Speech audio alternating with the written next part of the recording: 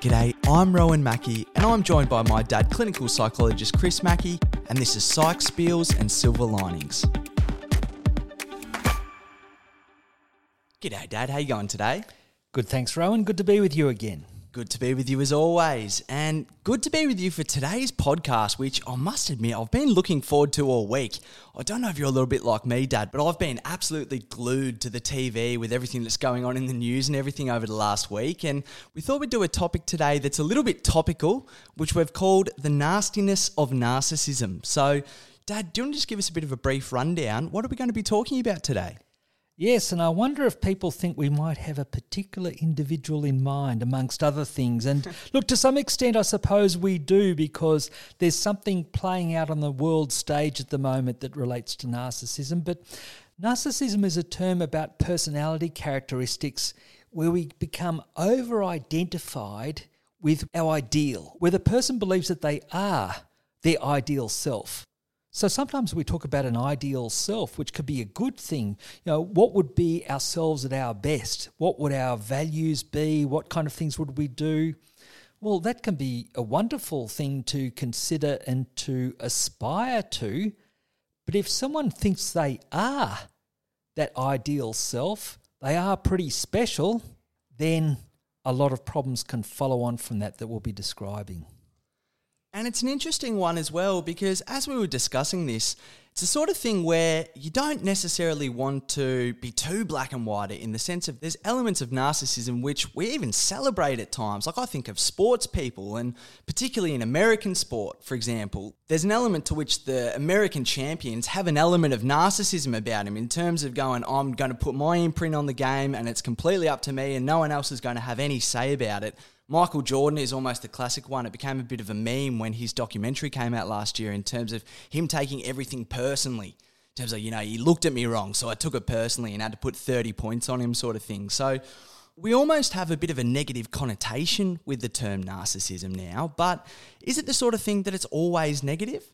It's a good point, because no, some level of narcissism, in other words, some level of self-belief or some level of drive for achievement, well, that's helpful, and to some extent that's, thinking I'm going to back my judgment. I think that my judgment might be as good or even a bit better than some other people's in relation to this. I'm prepared to back myself in this situation, or I'm going to put a high priority on my needs and interests in pursuing a particular goal. That can be very motivating for any kind of achievement. So if we didn't have any level of what we might relate to as a dimension of narcissism, then we would have maybe no self-belief, no way of asserting ourselves. We'd be forever deferring to other people, that side of things. But the problem often is the other side, where people have got their ego so much into things and ignoring other people's interests that it comes across as being arrogant or mean or exploitative. And that's where we get into talking about toxic narcissism, or often it's referred to as malignant narcissism. And we'll be talking later on about narcissistic personality disorder, which is the term used in psychiatry or mental health circles when people are showing those aspects of very harmful narcissistic traits. And so how do we know when narcissism goes too far? Because as we were saying, you need a little bit of it to be able to back yourself, particularly if you're taking on a challenge where you feel like you're extending yourself. You may not necessarily have someone completely leading the way in front of you.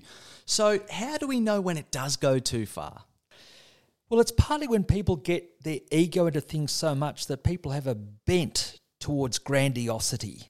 And so it comes across as a heightened grandiosity or arrogance. And one of the key things then, it's an imbalance in weighing up one's own interests compared to considering the interests of other people. And that can come across as treating other people as objects, being quite manipulative or exploitative. It can also come across as being extremely sensitive to failure or humiliation, so not being able to accept any kind of evidence of failure, if you like, and blaming other people.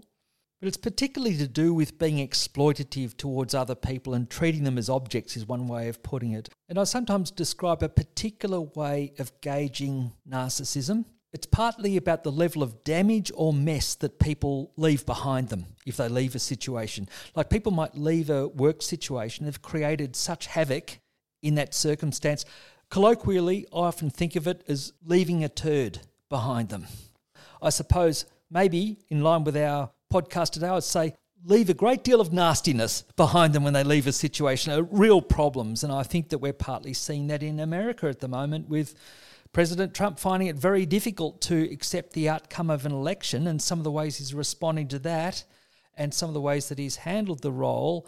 That's an example to me of leaving behind quite something of a mess related to narcissistic tendencies, is one example.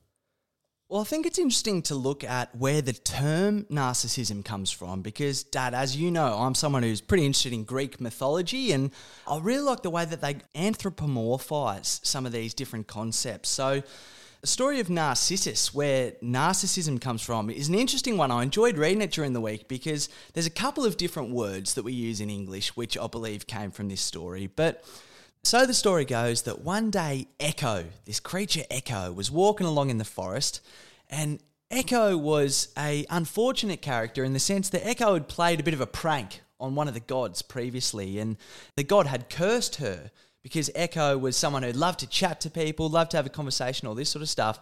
And so the god Juno, I believe, put a curse on her to allow her to keep speaking to people, but only in the way that she was able to repeat the last thing that they said. So Echo's walking along in the forest and sees this absolutely beautiful young fella. She's absolutely in love with him. Love at first sight. It completely absorbs her whole being, sort of thing. And so she thinks, I've got to follow him. And so, of course, this fella just walking along, minding his own business, Narcissus is his name, senses someone behind him, senses someone following him, and calls out, "Who's there?" Of course, it's Echo. She can't speak to him, so all she can do is call back, "Who's there?" Narcissus calls out, "Where are you? What's going on here? Where are you?" And so she calls back, "Where are you?" So Narcissus calls back, "Well, let's go to each other." So she calls back, "Let's go to each other." And she's absolutely stoked. She's thinking, the love of my life has acknowledged me. Let's jump into each other's arms. And so runs towards him, super keen to meet him. Of course, Narcissus sees Echo and rejects her. And she basically can't take this, is just distraught at the idea of being rejected by a new love, and eventually sort of fades away and dies, to the point where all we're left with is her voice. This is where we get the term Echo from. And so this action by Narcissus gets the attention of the god of revenge, Nemesis, the god of revenge, of course, where we get the term Nemesis from now. And so Nemesis sees what's happened to poor Echo and thinks, that's just rough. We need to get Narcissus back for a bit of this. And so he draws Narcissus towards a lake. And when he goes towards the lake, Narcissus sees his own reflection and doesn't recognise it to be his own reflection. He sees his younger self, thinks it's someone else, and falls madly in love with his younger self, with the reflection of his younger self, just as Echo fell in love with him in the same way. And so he becomes completely infatuated by his own reflection, to the point where he simply can't think about anything else. He can't sleep, he can't eat, he can't go on, and eventually dies by the riverside. There's a couple of different versions of the story, but essentially the notion is so self-absorbed with the ideal image of himself that he's presented with that it costs him his life. He's not able to do anything about it. So obviously, it's going to be a slightly hyperbolized version of narcissism in many ways, but I think when we look at the story, it does give us that real sense of, well, what are we losing by being so attracted to our sense of ideal self? Whether it be someone else's attraction, whether it be the ability to progress forward, whether it be the ability to nourish ourselves, whatever it is. But it does say that there is something that's lost if we can't get past that ideal of ourselves. Yeah, I suppose we'd say from a psychological point of view that someone is so focused on their own self-image and looking for that specialness or glory in their self-image that they can't form a healthy attachment with someone else. So it leads the person to be quite separate or cut off at times from other people. So when people have strong narcissistic tendencies, they can often be lonely. And so what's the difference between, for example, narcissism and perfectionism? Because perfectionism is another term that I've heard before, which I'm assuming incorporates that idea of the perfect self just through the term. So are there any similarities between narcissism and perfectionism? Well, I suppose with perfectionism, it still relates to one's ideal self, but it's where the person is looking at the ideal self in terms of standards. having very high standards, but not just high standards and ideals, but the person over-identifies with their standards. They think that they should meet those standards rather than aiming for them or thinking it's good to have ideals to strive for, thinking you should achieve them. So any kind of falling short from that can lead to quite a lot of distress. So we sometimes might call that a problem of unfulfilled shoulds. I should be able to handle this. I should be able to live up to that standard. But that will often lead people to feel a dread of failure or a helplessness if they feel that they're not managing to reach those standards. So it's still like a striving to do something worthwhile. And the perfectionistic standards can also include treating other people in certain ways. It can be considering other people as well. But it's, again, this over-identification with an ideal. Whereas with narcissism, it's the person, they think they are the ideal.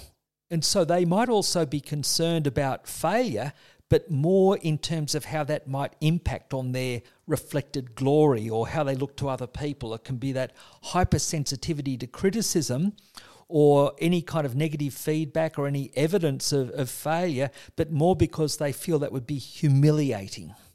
So in either case, people could tend to experience a degree of shame from not reaching standards in some ways, but there's a sense of humiliation with narcissism, whereas with perfectionism, it's more the sense of failure.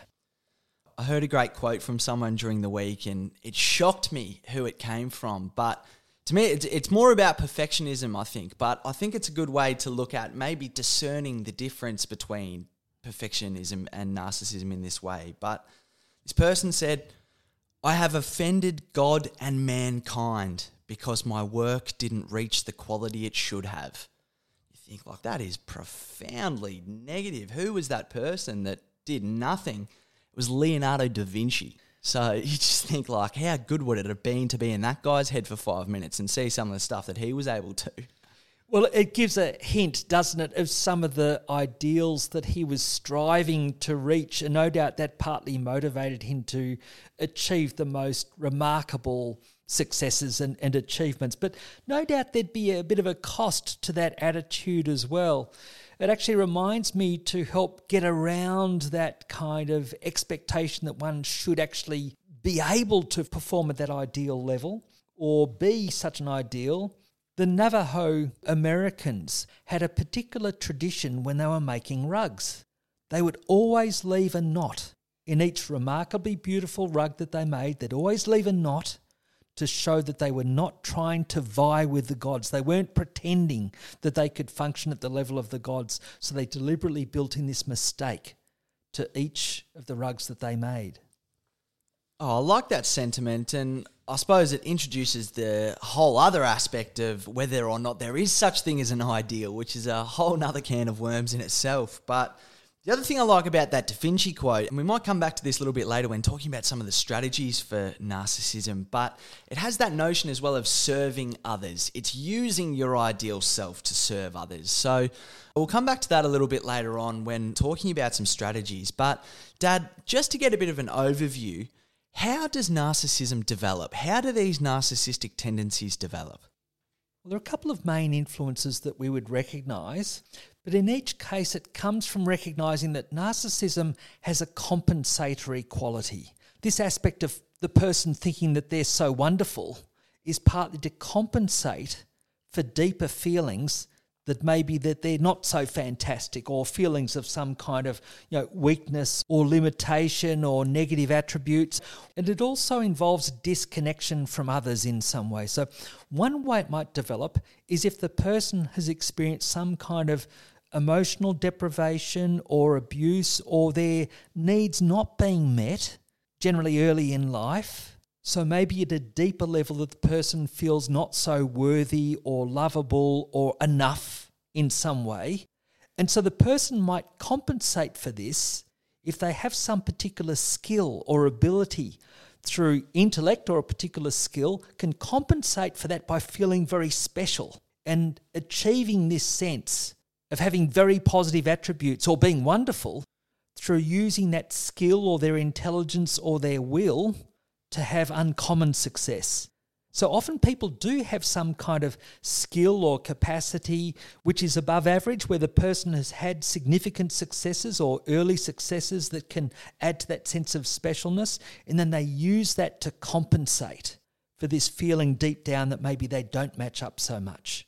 And the other thing that can contribute is if the person is treated somewhat as special by being a real favourite of parents, or not having many limits set on them, being given messages about how special they are, maybe also modelling by the parents of having, whether it be a sense of entitlement or treating other people in more dismissive ways, that leads the person to more feel that they don't have to think of other people so much or curb any antisocial impulses, so to speak, in relation to other people. So it can relate to a kind of deprivation, perhaps, or otherwise this sense of specialness and not being pulled up at all, being allowed or even subtly encouraged to break rules because you have this different elevated special status.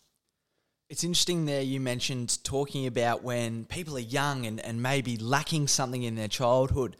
I heard an interview recently with Mary Trump, who I believe is the cousin of Donald, and basically she said that when Donald was about 2 years old, his mother got quite sick and so was essentially in hospital for about a year. And so for that period of time, essentially Donald didn't have a mum. He didn't have anyone to look after him in that sort of maternal nurturing sense. And gee, a few things seem to fall into place when you hear that sort of thing. I think Ted Kaczynski, the Unabomber, he was another one who I believe had a period of about 2 weeks in childhood where he was left in isolation and his parents said he was never the same afterwards. So it's interesting that there does seem to be that pattern with some of these more prominent narcissists that we come across. Yes, and if there has been that disruption to attachment, which is where if children are raised in a secure and safe environment, a nurturing environment, they generally can count on their needs being met, or at least others attempting to meet their needs. We talk about good enough parenting. When the child is upset or troubled or hungry or whatever, then they have their needs attended to, or they're nurtured in a way that leads them to feel that they're okay. Their needs and interests are worthy of consideration. They count to others, and they can also count on others. They can look to draw on others' support. So they develop this connection with other people, and it builds in a sense of give and take. It builds in a sense of greater security in the world. It doesn't mean you have to be wonderful in yourself to be fed or to get most of what you need. Just simply being yourself is enough. Whereas if people have missed out at that level of nurturing, being able to count on others that way, then they might feel, oh, I've got to do something special or be special in some way to justify positive feelings or love or admiration coming my way. Well, it's an interesting thing then, you saying that, because one thing that I wondered when we were having a bit of a talk about this during the week is narcissism motivated by insecurity or infallibility? In terms of, you look at Trump, and from what we've sort of described here, I'm sure he'd have elements of insecurity about him. He's such a caricature of a human being that he'd almost have to. But at the same time, he does have this infallible quality to him in terms of, well, I can get away with everything, so I am just going to be able to do everything that I can. I think of, for example, Macbeth is almost the archetypal narcissist. Well, Macbeth had that notion of the divine right of kings in terms of if he was to be king, it was an appointment from God, so he could do whatever he wanted. So is it always insecurity that is the underlying factor to then even potentially lead to that infallibility? Yes, we'd think it goes more that way. It starts off with an underlying insecurity, a disconnection from others in the sense of not feeling you can count on others so much, not being enough in oneself, or others maybe not being enough for you in a certain way. And so where the infallibility comes in is the person compensates for the sense of insecurity by the flip side. So the notion is the person's always got some, usually more unconscious, feelings of insecurity that are so overwhelming. If the person felt them, they would feel so helpless, or they'd have such dread about experiencing these feelings of insecurity more directly, that they have to block them out or suppress or deny them, partly by using this illusion of infallibility. So there's a lack of acceptance of mistakes. There's a lack of acceptance of failures.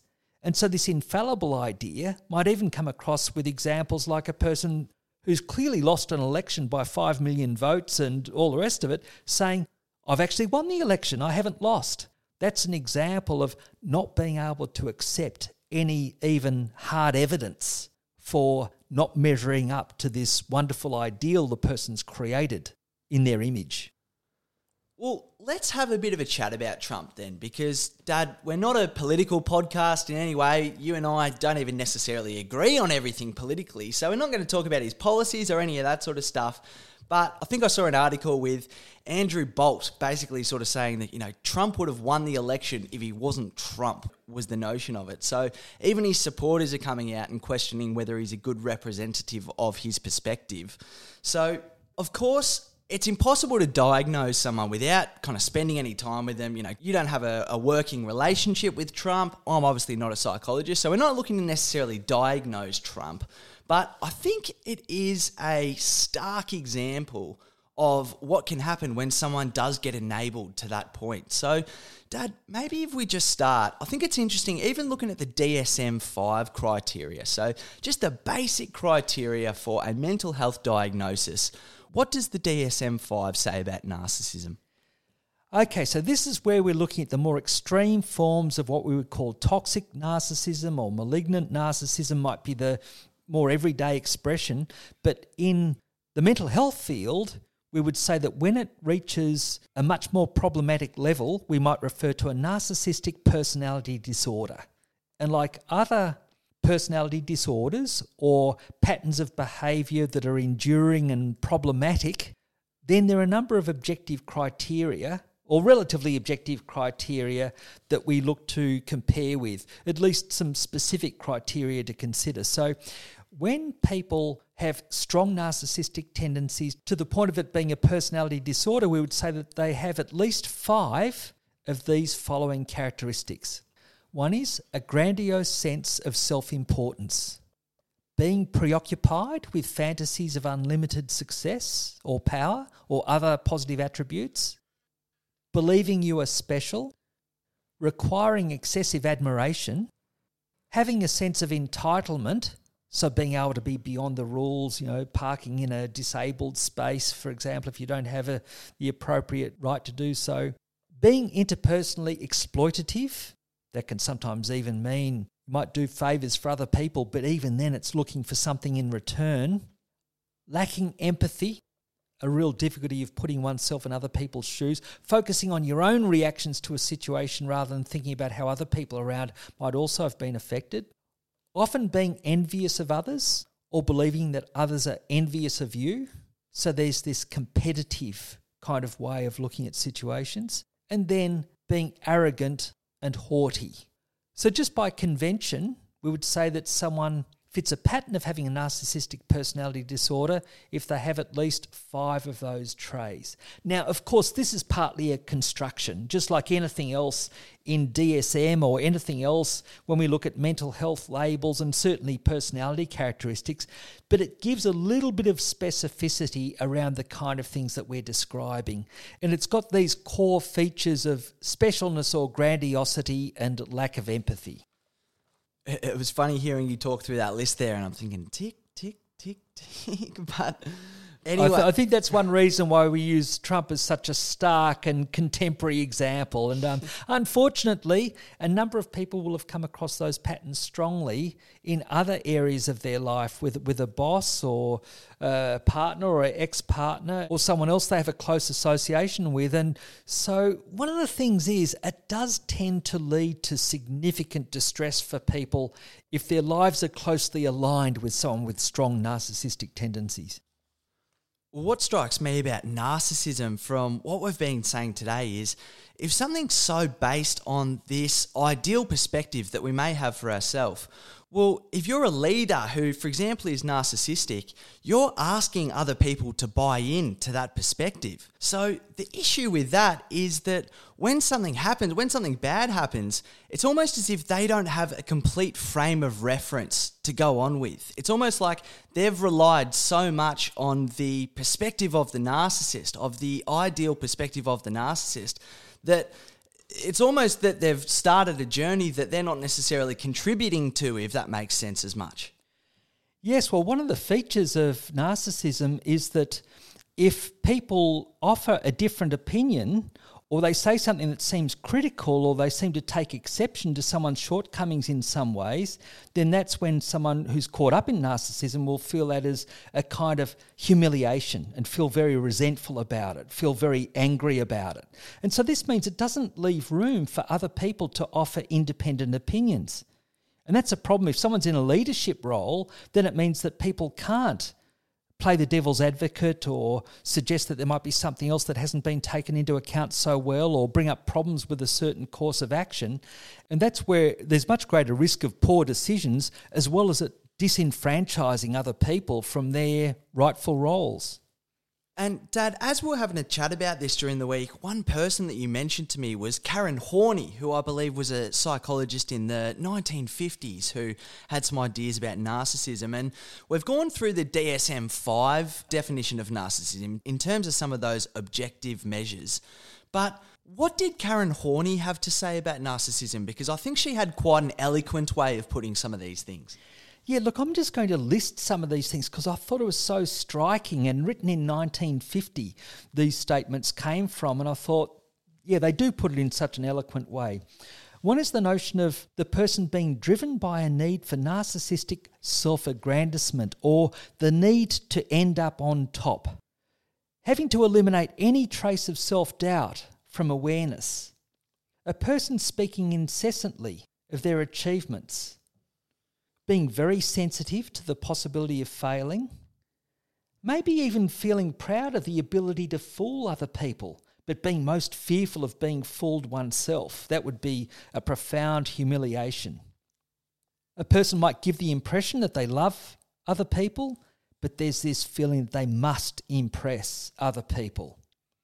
They can be generous and flattering and do favours for other people, but it's always in anticipation of something being returned from others, even if it's their admiration. The person will tend to endow their family and friends with work and plans and give them glowing attributes. They'll overlook flaws and turn them into virtues. Or actually, Karen Horney said their capacity to overlook flaws and turn them into virtues is unlimited. Feeling that their needs and tasks are so important that they're entitled to every privilege. They don't question their own rights and expect other people to love them uncritically, no matter how much they cross the line. Having plans that are too expansive, overrating one's capabilities. And to some extent, this self-belief can lead people to be very resilient, that can help them bounce, so to speak. It also can help people have a very high level of energy and seem eternally youthful, as she put it. However, where the problem really comes in, if there's some kind of obvious failure or repeated failure, as she said, repeated failures or rejections can crush.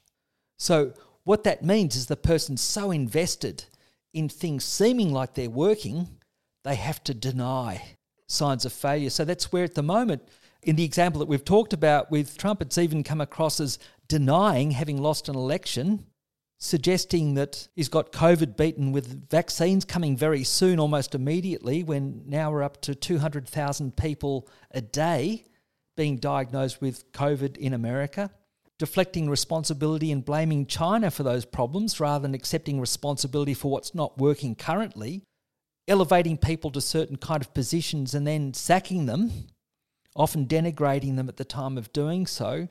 And another thing that Karen Horney emphasised is a tendency to a kind of arrogant vindictiveness and a need for vindictive triumph, where the person could be extremely competitive, go into violent rages, contemptuous disregard for others, being convinced that other people are malevolent and crooked, getting into name-calling. Now, I'm just struck by that kind of language that Karen Horney used in 1950. It seems like a textbook example of what we're experiencing now. And I think some of the relevance of this is there's a wealth of understanding in the mental health field and an understanding of personality patterns, and this coming from a psychoanalytic tradition. And I think it points to some of the wisdom from the past that's relevant to considering in the present. Well, then, what obligation do you think we have to call out leaders in that way? Because from some of the things that I'm reading through this list here, for example, some of the things could be good in a way for a leader in terms of having the, I suppose, one-eyed commitment to an agenda in a way, or a one-eyed commitment to getting certain things done. So to what degree do you think we should really call this sort of stuff out as being pretty much black and white negative? And again, I think that comes back to a matter of degree. So when we look at narcissistic tendencies, it's the number of tendencies that people have, or their intensity, or the manifest harm that they cause, the negative consequences from it. And I think one of the things that this does suggest, though, is the preparedness of others to call out some of this behaviour if it does seem to get to an extreme, because otherwise it does tend to lead to those negative consequences. And I think that that's one of the difficulties that we've seen over recent years. The problem is not just in an individual's personality clearly, but there's a question of how many people around, for example, in this example, Trump, were prepared to call him out to a degree, and also the extent to which a number of areas in the media were complicit and would make excuses for that, or find it funny in some way, or in other ways not just seeming to accept but almost endorsing that kind of behaviour. And so I think that when certain behaviour crosses lines to extremes, there is a relevance on others around calling it out. And I suppose that's something that's happening with the Me Too movement. That's followed on from a sense of entitlement that people have had, whether it be for sexual gratification or other kind of interests acting in an exploitative way. And the whole Me Too movement is partly saying we should call out exploitative behaviour because of the harm that it causes. And so then I wonder, does that translate to everyday life in a sense? Because it can be the sort of thing where we don't necessarily want to create conflict with someone, even if we sense someone's been a little bit narcissistic, even if someone's been a bit of a dickhead, we don't always want to call them out about it sort of thing. So what are some ways that you would suggest that we manage with someone who we sense has a few narcissistic tendencies? Okay, so it comes back to the notion of, again, a balance of interests, oneself and others. And there are times that we might see it and feel that a person is crossing the line.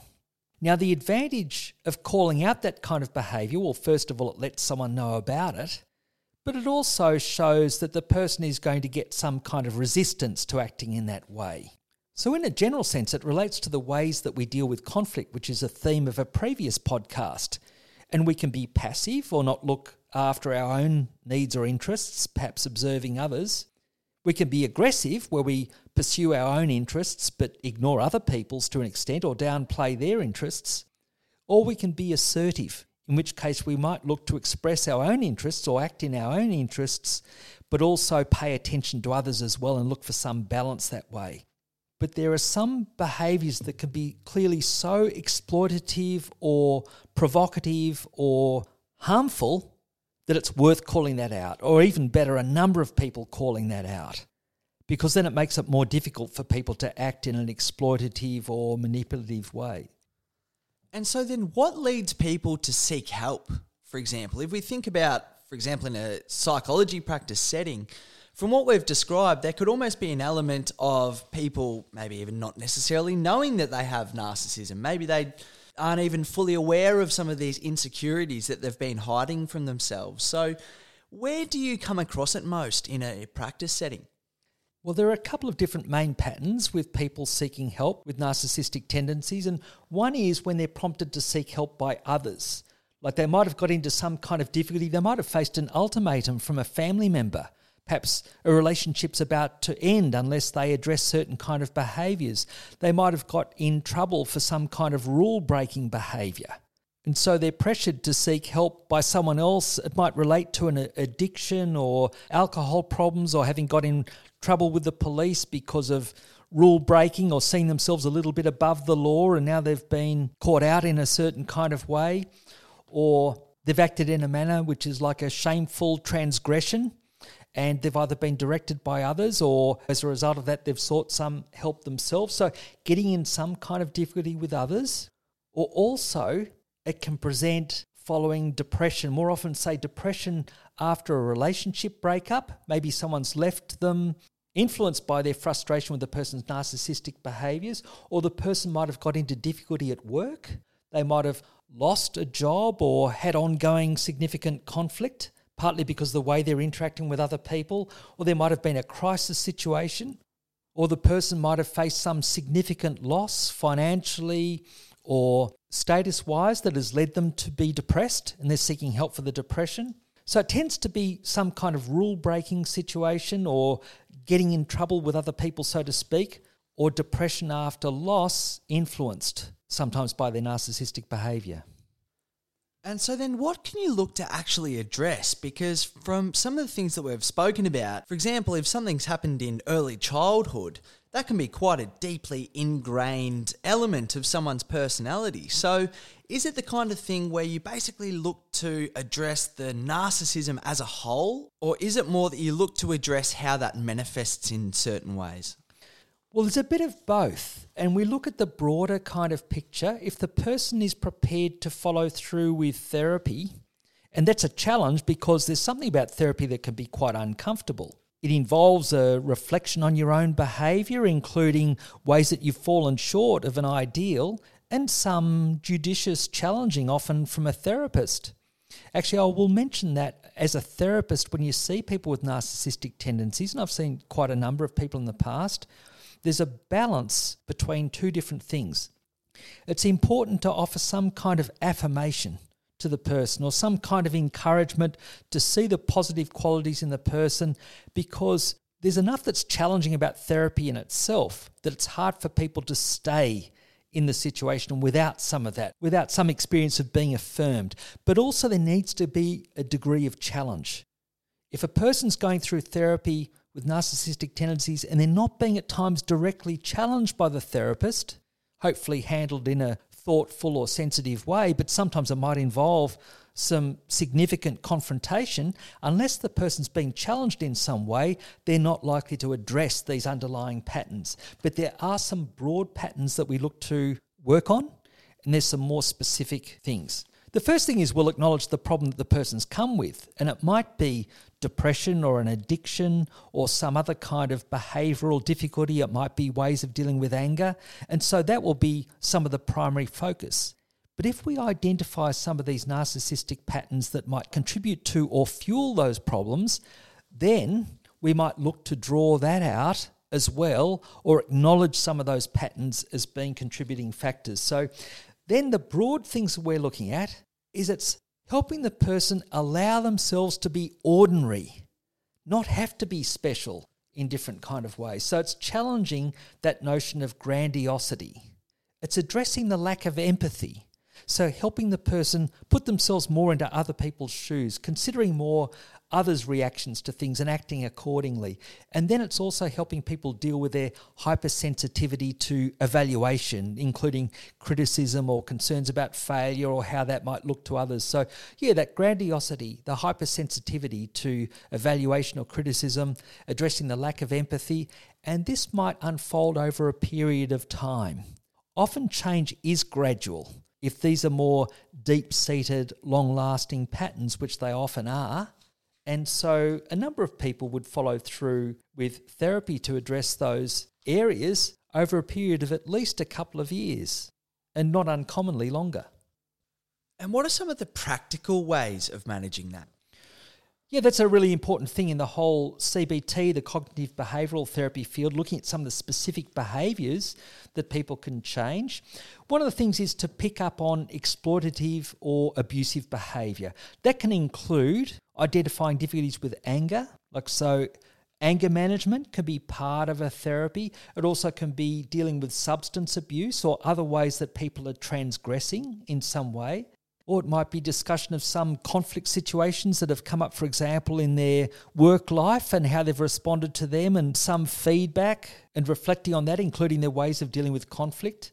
It also involves looking at mood regulation. For example, if people have used substances, looking at other ways of managing, for example, low feelings or panicky kind of feelings. Also managing, say, social anxiety or concerns of criticism or evaluation. So strategies for social anxiety are relevant.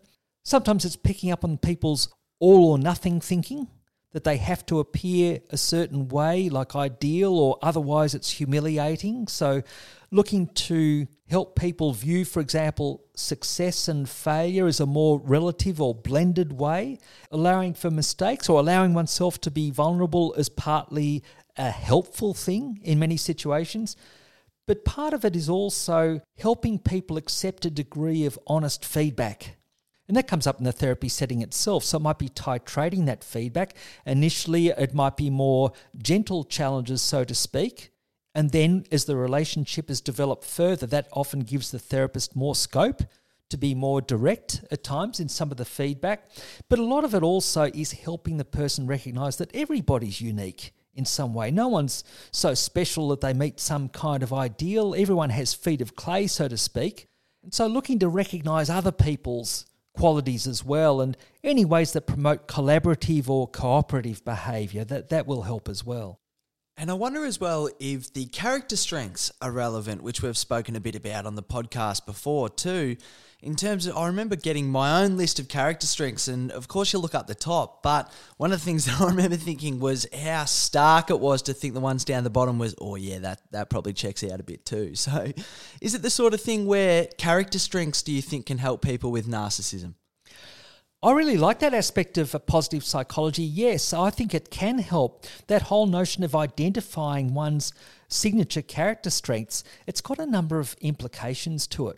One is we're all going to have highly developed strengths in certain kind of ways, and these are things that are closer to our ideal self, so to speak. But like you're suggesting, we're all going to have things that are lower on our list.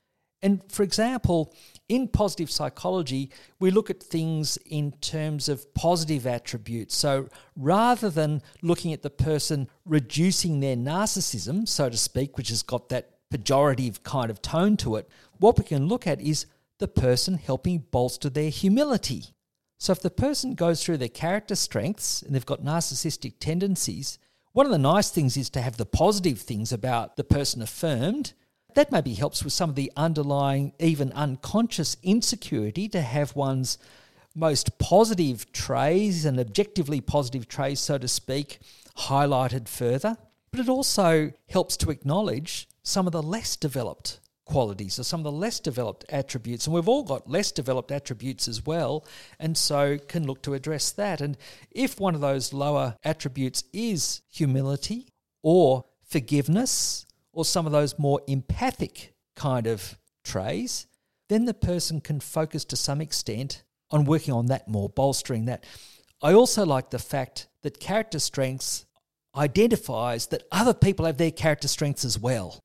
And this is the idea when we look to be collaborative, when we look to be cooperative, consider the character strengths of other people around you, family members, colleagues, others that you're working with, friends. If we recognise other people's character strengths and develop our own humility and forgiveness, for example, they're very helpful, practical ways of countering narcissistic tendencies. I think one thing that's really stood out for me today, Dad, is thinking about all of this in the context of social media. Because obviously we've spoken a little bit about some of the more prominent news stories to feature narcissism recently, but social media is something that almost everyone has a little bit to do with these days. Many people may have got this podcast off Facebook or YouTube or somewhere, so it's something that we hear a little bit about these days in terms of things like the age of entitlement and buzzwords like that. But do you think narcissism's on the increase at all? Look, in some ways, actually, I think yes. And it's a tricky thing because some of this is good and I think some of it is not so good. The good aspect of it is those aspects of narcissism that relate to self-belief or backing yourself or striving towards individual goals. This relates to what Carl Jung referred to as individuation. And Carl Jung said that our challenge through life is to find the strengths in us and develop them. He talked about like an acorn theory of personality, and like all of us have an acorn in us to grow into a huge oak tree. Well, these little acorns, they might be pretty modest, but a huge oak tree, that's a grand kind of example. That's almost like relating ourselves to an ideal. But what Jung was saying in, say, the mid-50s and the early 1960s is that the world had so many problems with pollution or wars or poverty or inequity that he thought that what we needed is for everybody to individuate, everybody to find the best in themselves to help create a better world. But he wasn't talking about being selfish, but he's talking about developing our own individual attributes and then hopefully applying them collaboratively with others. So I think that's a positive thing. I think many young people within them have a sense that there need to be new solutions or more solutions in the future, and in some ways are looking to individuate, to find the best in themselves. And I think that's something which is good about, for example, now there are thousands of different career paths that people can have. There are ways that people can pick and choose something that suits them more exactly, and I think that's a very good thing. But I think there's also a downside to it as well. And I think, as you say, with social media, there could be a lot of emphasis on how people look or how they portray themselves, their face to the world, what Carl Jung referred to as the persona rather than the self. The persona is how we look to others. And so much of Facebook, for example, is about the persona and even exaggerating or highlighting that, when what, say, Jung would have been on about is more deeply developing ourselves. But I think a main thing to take into account is another key theme from positive psychology, and this is the notion of other people matter. That came from a leader, Chris Peterson. He always emphasised the mantra of positive psychology is other people matter. What a wonderful anti-narcissistic kind of notion.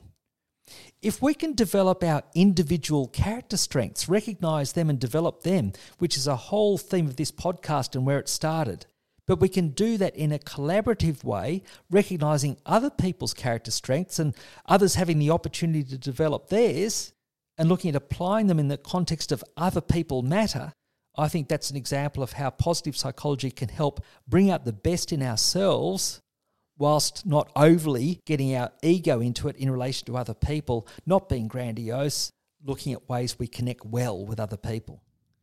Well, Dad, that might be a nice place to leave it there for today, because I suppose if there's one sentiment that I'm left with looking at America and looking at the news and what's going on in a lot of places in the world at the moment, I think we could all do with a little bit more of that sentiment in terms of other people matter. I think we're seeing a little bit of division all around the world, when potentially if we get a bit more of that sort of thinking, it'll be easier for us to find some solutions to some of the big challenges that we're facing.